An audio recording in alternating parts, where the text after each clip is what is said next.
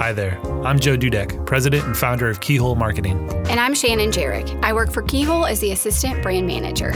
And this is Metaphorically Speaking, a podcast that explores the mysterious side of marketing.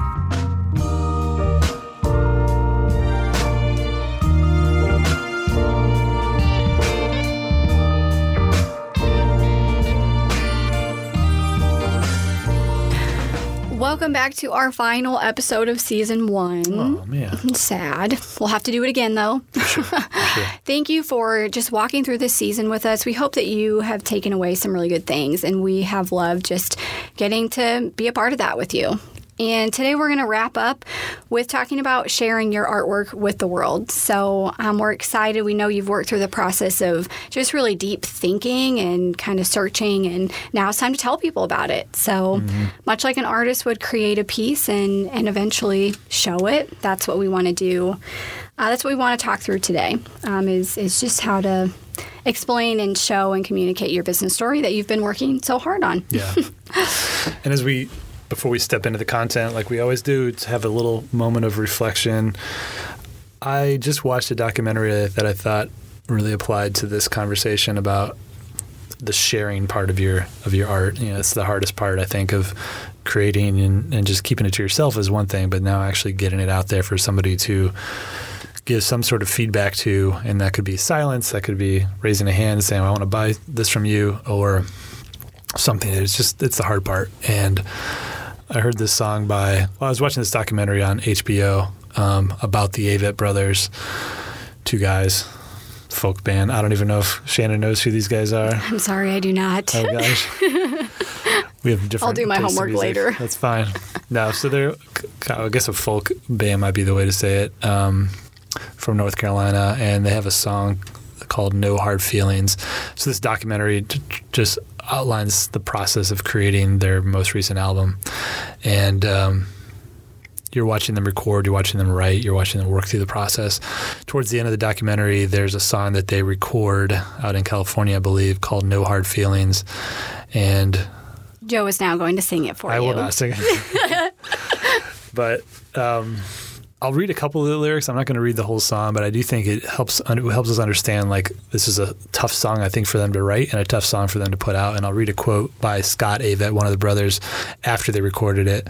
Here's some of the lyrics first. When the sun hangs low in the west and the light in my chest won't be kept held at bay any longer, when the jealousy fades away and it's ash and dust for cash and lust, and it's just hallelujah. And love in thoughts and love in the words, love in the songs they sing in the church, and no hard feelings. Lord knows they haven't done much good for anyone, kept me afraid and cold with so much to have and hold. And I just, there's a part of their story which are not telling of, like, what was the moment in time, or what was that, I don't know, that moment that just led them to write this song. But after they record it, Scott Avett says, it's just weird to be, they congratulated him after they recorded, said, wow, it's a great song, it's a great song. And he's like, it's so weird to be congratulated on mining of the soul. Congratulations, you've sacrificed the shit out of yourself. You've sacrificed deeply, and the evidence of that struggle came out in something beautiful. And it's just the tension that he feels of, I know it's necessary for me to share that story, but it is hard, and it's weird being congratulated for such a hard thing that he went through that he's not telling us about, but we just know it's there. And but how he processes enough to kind of realize, like, the evidence of that struggle came out in something beautiful. So I thought there may be a tie into your own business story that you need to tell, and a personal story you want to tell. And if you keep it to yourself, there's just a missed opportunity there. Absolutely. So now, diving into the content of what we're here to talk about today, the process of creating and sharing your story. Up to this point, you've done a lot of work. You have a better sense of your unique value. You know the target audiences you're running after. You've identified the plans or the goals that you want to run towards. You've also identified the right content pieces that you want to create. And now you finally get to the place of creating and sharing those things. And in our world, that always leads to a conversation of editorial calendars. We work a lot with our clients to, once they've got to this part where they're ready to start creating and sharing their story, we put a plan in place for them to be able to document how are they going to put that into action. So what dates are they committing to creating a content piece by by this time, and then also sharing it on these 10 dates thereafter.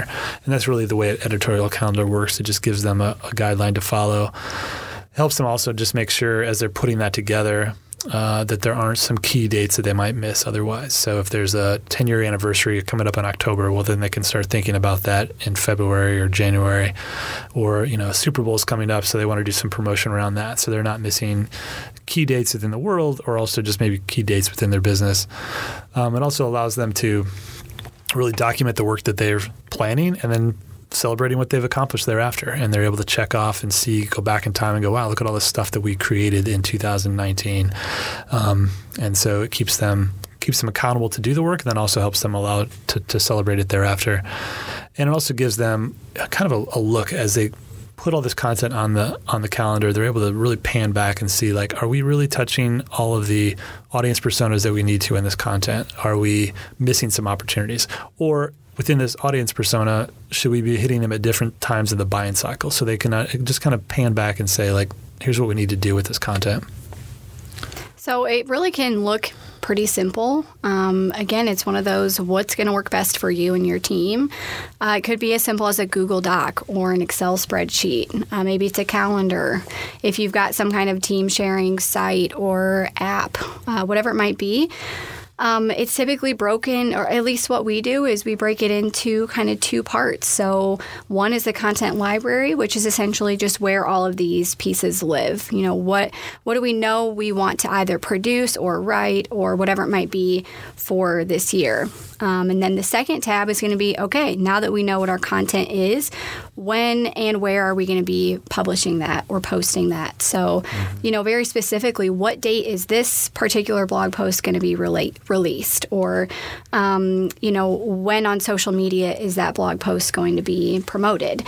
So it's an opportunity to just kind of promote your content and promote it multiple times as well. So it doesn't just have to be that you publish the blog and that's the last people ever see of it, and you hope somebody reads it, so get it in front of them a couple different times. And that's what that calendar really helps you do, is to keep track of that content and just be able to specifically note where you want to see it and when it should be out there. Right. So now that we've covered the what's and the whys of the editorial calendar, we want to talk a little bit now about the hows of putting it together. And for us, it starts with identifying 3 or 4 major themes that you want to cover in your content. And these tend to come from things like the needs that your customers have. What are the problems that they have, and why might they be searching your business out? So how would you touch that in your content? I think it also come from any goals that you've developed in your content strategy, and just helping you understand, like, how do we put these, what are the things we need to say because of our customers' needs, and what are our goals that we're trying to accomplish? And knowing both of those things, it helps you create 3 or 4 major things that you want to cover in your content. Exactly. And then from there, you can kind of break it down into even more specifics. So maybe break it down to 7 to 10 topics within each of those major themes or buckets. So these topics can be found in things that people or your audience is searching for or interested in. What problems do they have that they need a solution to that you can identify with? And there are a lot of ways to kind of go about finding this information. Maybe you brainstorm with a team and you get people together that can help answer those kinds of questions. Google is great for this. You go to that search bar and it kind of pops up some other things that people are searching for. And that could be a really great indicator of some other content that you need to be producing or a question you need to be answering. There's a site called Quora, which is basically just a place people go to ask random questions, and some of them might be applicable to you. Some of them are not, but there might be some great kind of nuggets on there that people say, I need to know the answer to this, and you could be the person that answers that. There are discussion boards. There might be an industry discussion board depending on your company. You might have your own discussion board. So kind of thumb through those and again, look for some questions and topics there. There are actually blog idea generators. So if you go to one of those, just search one of those, it'll kind of pop out some things that maybe your audience is looking for. And then we have referenced competitors as well. While we know that you're going to be unique from your competitor, they're there for a reason. And you kind of want to figure out what they're saying and maybe how can you say it better, or how could you twist that conversation to be a little bit different so that it applies to you or your audience. So once you've identified all those topic ideas, now you want to cross-check those lists against the content types that we talked about in the last episode. So these are things like blogs or web pages or emails or video or photography. So you want to make sure that for this topic, what are the different pieces that need to be created to best tell that story?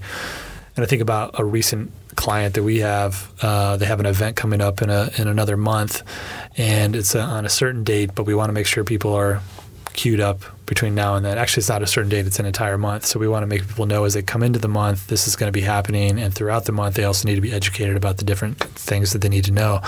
So we've identified for that particular campaign, we need to write 2 or 3 blogs. We're going to write a landing page on their website. We're going to put 4 or 5 emails together and drip those out throughout the course of the month.